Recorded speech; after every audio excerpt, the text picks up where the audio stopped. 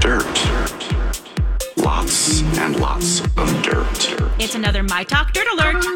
The stories and headlines getting our attention from the world of entertainment and showbiz. On My Talk 107.1. Spill the tea, sweetheart. Little Debbie is not going out of business. Everyone can just calm down. The rumors have been circulating, leaving customers panicked about their oatmeal cream pies, Swiss cake rolls, and Nutty Buddy wafer bars. McKee Foods Corporation, the bakery that manufactures Little Debbie brand snack cakes, says the product is no longer being sold in commissaries on U.S. military bases and in U.S. Navy retail stores nationwide and overseas. So that's what started the rumor that they would just be gone all over. Why take them away from the military? They need them the most.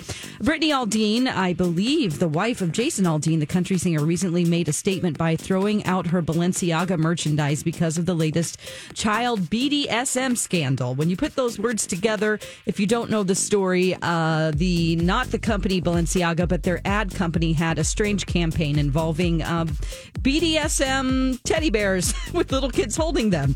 She posted a photo of herself taking 2 large bags of clothing to the trash and said, "It's trash day at Balenciaga." Ooh.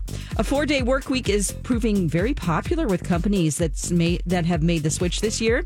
A Boston College study had 30 companies based in the U.S., Ireland, and Australia test a 4-day, 32-hour work week. And after the test period, 25 of those companies say they plan to stick with the 4-day work week long term. And unsurprisingly, the experiment was popular with workers as well. Employees rated the new schedule a 9.1 out of 10.